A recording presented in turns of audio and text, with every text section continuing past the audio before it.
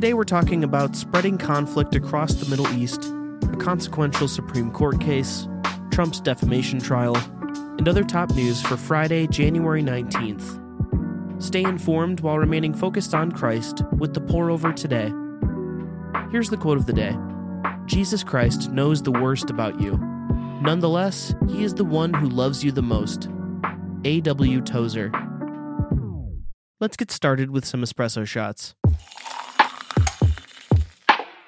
Retaliations are rocking the Middle East. On Wednesday, the Iran-backed Houthi rebels hit another U.S. shipping vessel, and the U.S. responded by destroying 14 Houthi missiles on launch rails in Yemen. The U.S. also designated the Houthi rebels as specially designated global terrorists, triggering an asset freeze to stifle their financing.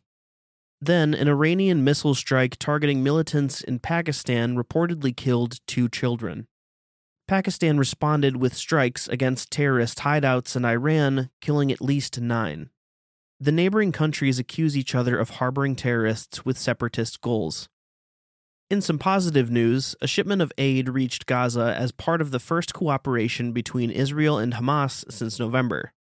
For every medical kit provided to Hamas-held hostages, 1,000 kits went to Palestinians.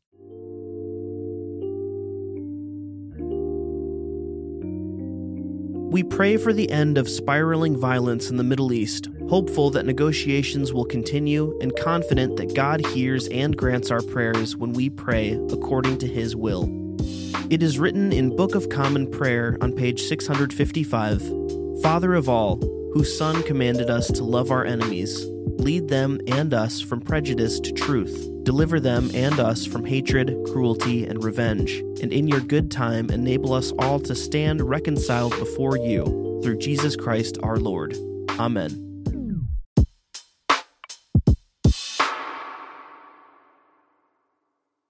The Supreme Court heard arguments Wednesday on a disputed fishing regulation that seems likely to upend a 40-year-old legal doctrine called Chevron deference.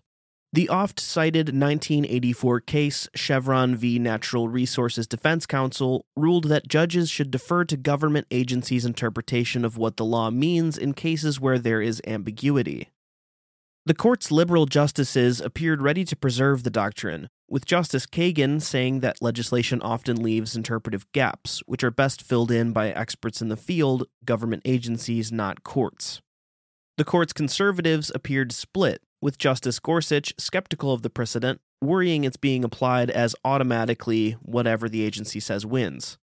Others worried that overturning Chevron could lead to a flood of litigation on previously decided cases. A decision is expected in June.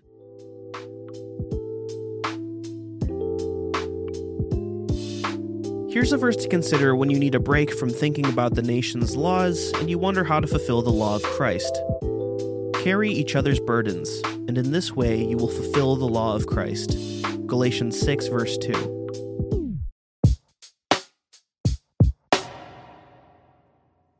Former President Trump and E. Jean Carroll are back in court this week. It's the second trial between Trump and Carroll, a writer who first accused Trump of defaming her in 2019. Carroll filed another lawsuit in 2022 accusing Trump of raping her in the 90s and defaming her again on Truth Social posts. The 2022 suit went to trial first, and Trump was found liable for defamation and sexual assault. Now, Carroll's 2019 defamation trial is underway. Tuesday, Trump was commenting on Carroll's testimony within the jury's earshot, prompting the judge to threaten to expel him from the courtroom. Though he showed up voluntarily to trial, Trump has de-volunteered for every Republican debate. Nikki Haley said she wouldn't show up for the last 2 if Trump didn't, and since Ron DeSantis can't argue with himself, the final GOP debates have been canceled.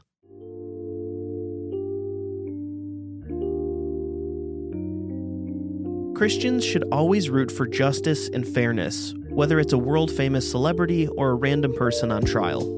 Our job is to try to please Jesus, who will judge everyone fairly and win in the end. 2 Corinthians 5 verses 9 through 11 says, "Cheerfully pleasing God is the main thing, and that's what we aim to do, regardless of our conditions. Sooner or later we'll all have to face God, we will appear before Christ and take what's coming to us as a result of our actions, either good or bad. That keeps us vigilant, you can be sure. We love dads at TPO. Our jokes prove it. Make it a Heavenly Father's Day with a gift of the new Men's Daily Bible. He might never need Google Maps, but he'll love some spiritual direction from the Bible translation that's both accurate and readable. The new CSB Men's Daily Bible speaks to the unique responsibilities of dads, featuring excerpts about leadership, fatherhood, and more. To choose a Father's Day gift that will help him find truth, visit Lifeway.com and use promo code MDB50 for 50% off.